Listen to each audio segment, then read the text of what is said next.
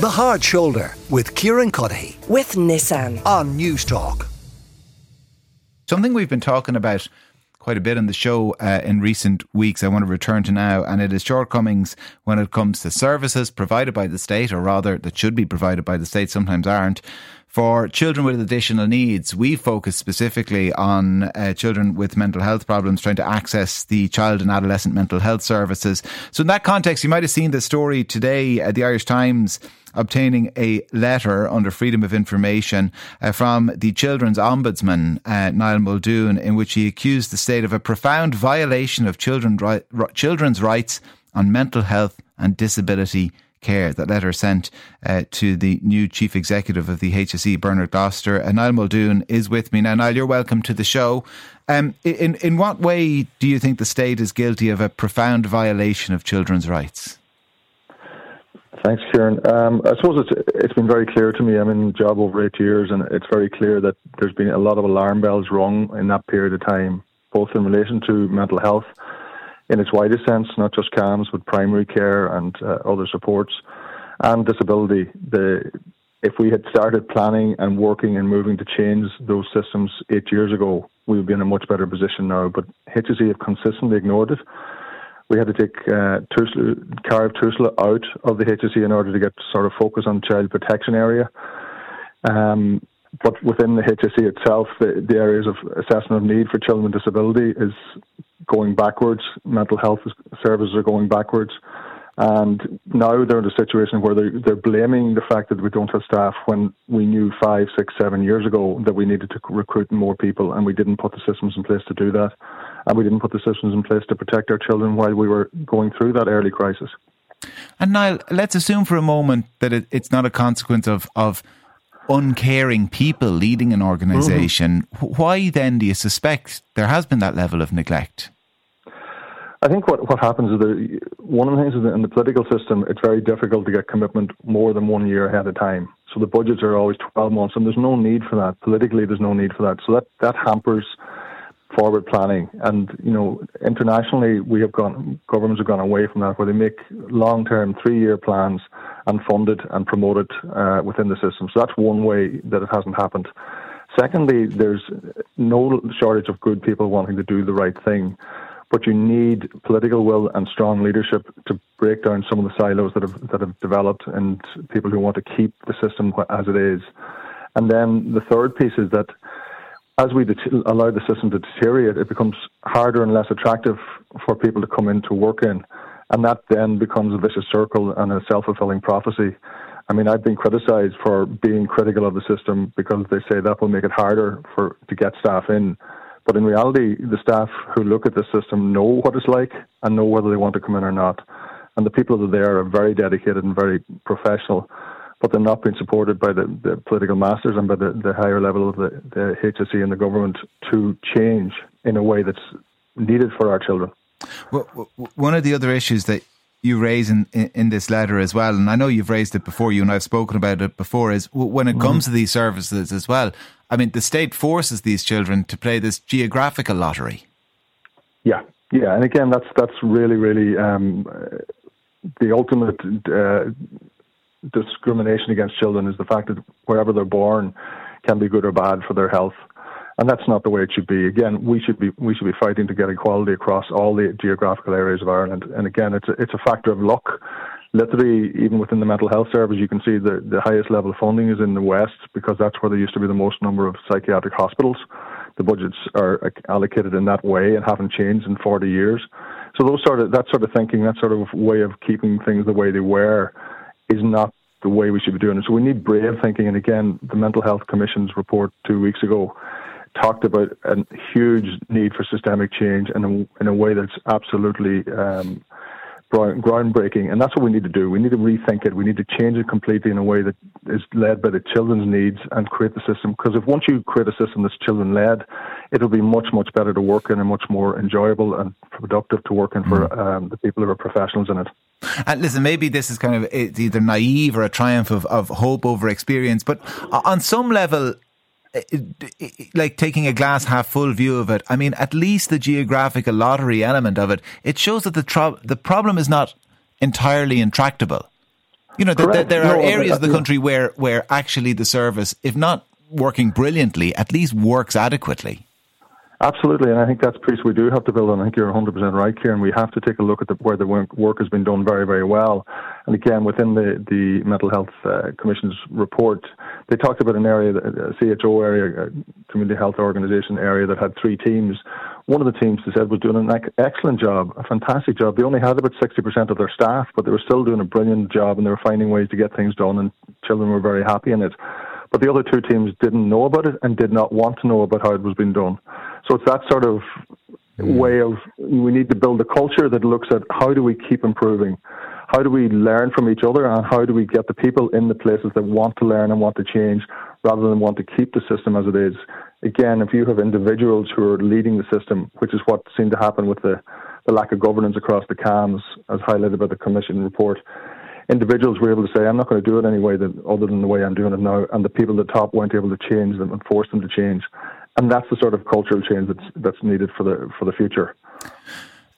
So what we do, I appreciate the point you made right at the outset that we need to move away kind of from just the budgetary approach, the annual budgetary approach, but we do have a budget upcoming. I mean, what would cause you to think that this government or the department or the HSE are taking this problem more seriously than they have been in the 8 years you've been in the job? Well, I think you would start with the fact that, again, what's really been difficult for me to hear over the last 2 weeks is the silence from the major leaders within the government. Minister Butler has come out and said the same things, that nothing new has come out as a result of the Mental Health Commission report, which was ultimately a very damning report. So the future for me would say to me that we have the HSE leading and saying we're going to try something new, we're going to need to invest in a different way. We have a counselling and primary care system which is available for adults, where GPs will refer an adult for counselling over 8-10 sessions. If we did that for children, if we had the same system in the same areas, GPs could refer a child for counselling. That would show innovation. If we had new ways of looking at CAMHS and access to CAMHS, that would show innovation. If we had a funding stream which we knew was specifically for our children within the mental health service and isn't going to be hijacked by adults or any other area of the health service, that would show a new way of thinking. And again, it's that sort of innovative response within the budget that says we're going to try something different here. We're not just going to try and bolster a failing system. We're going to try and create a new system over the next 5 years so that we can show some sort of hope and positivity for those children who are currently having their rights denied them. Well, listen, to come back to the geographical lottery element of all of this, Violet Ann Wynne is with us. She's an independent TD in County Clare. Violet Ann, you're welcome to the show. How often has this issue and these shortcomings, have they been raised with you at constituency level? Yeah, thanks very much for having me on to speak in relation to this issue specifically, because it's an issue that's raised with me week in, week out, and I've taken, I suppose, individual cases to the floor of the chamber just to get, I suppose, movement for those individual cases that were actually in severe distress. But I suppose in Clare specifically, we know that in March 2023, so in 1 month, on 9 occasions, no appointment was offered by a clinician due to the non-availability of a clinical room. On 18 occasions, an appointment was postponed for the same reason. And on 7 occasions, shorter appointments were provided for the same reason. So I suppose the lack of clinical space has been a specific issue that's been raised with me concurrently, and I know that the latest figures show that there is a waiting list of 78 children and young people waiting to see CAMHS in Clare.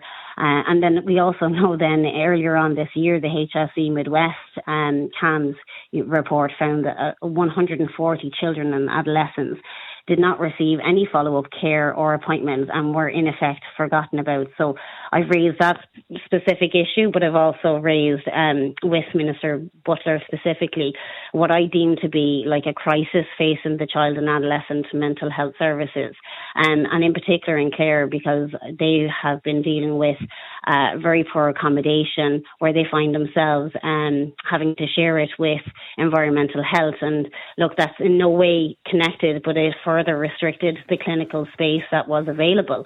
And staff were raising that issue with management since 2017, but only now, in response to raising it on the Dáil Chamber on a number of occasions, are we now starting to see movement, which is obviously welcome. But I just think the number of years that the issue just went unacknowledged and was never addressed is an example, I suppose, of the fact that management itself have not been respecting or appreciating, I suppose, on the ground information that is important. I mean, for the whole of the county of Clare, 4.5 clinic space rooms is completely inappropriate and inadequate. It's just not good enough. So, they've come back now saying they're going to reconfigure the current site that they have, and that's going to increase bookable rooms by 4.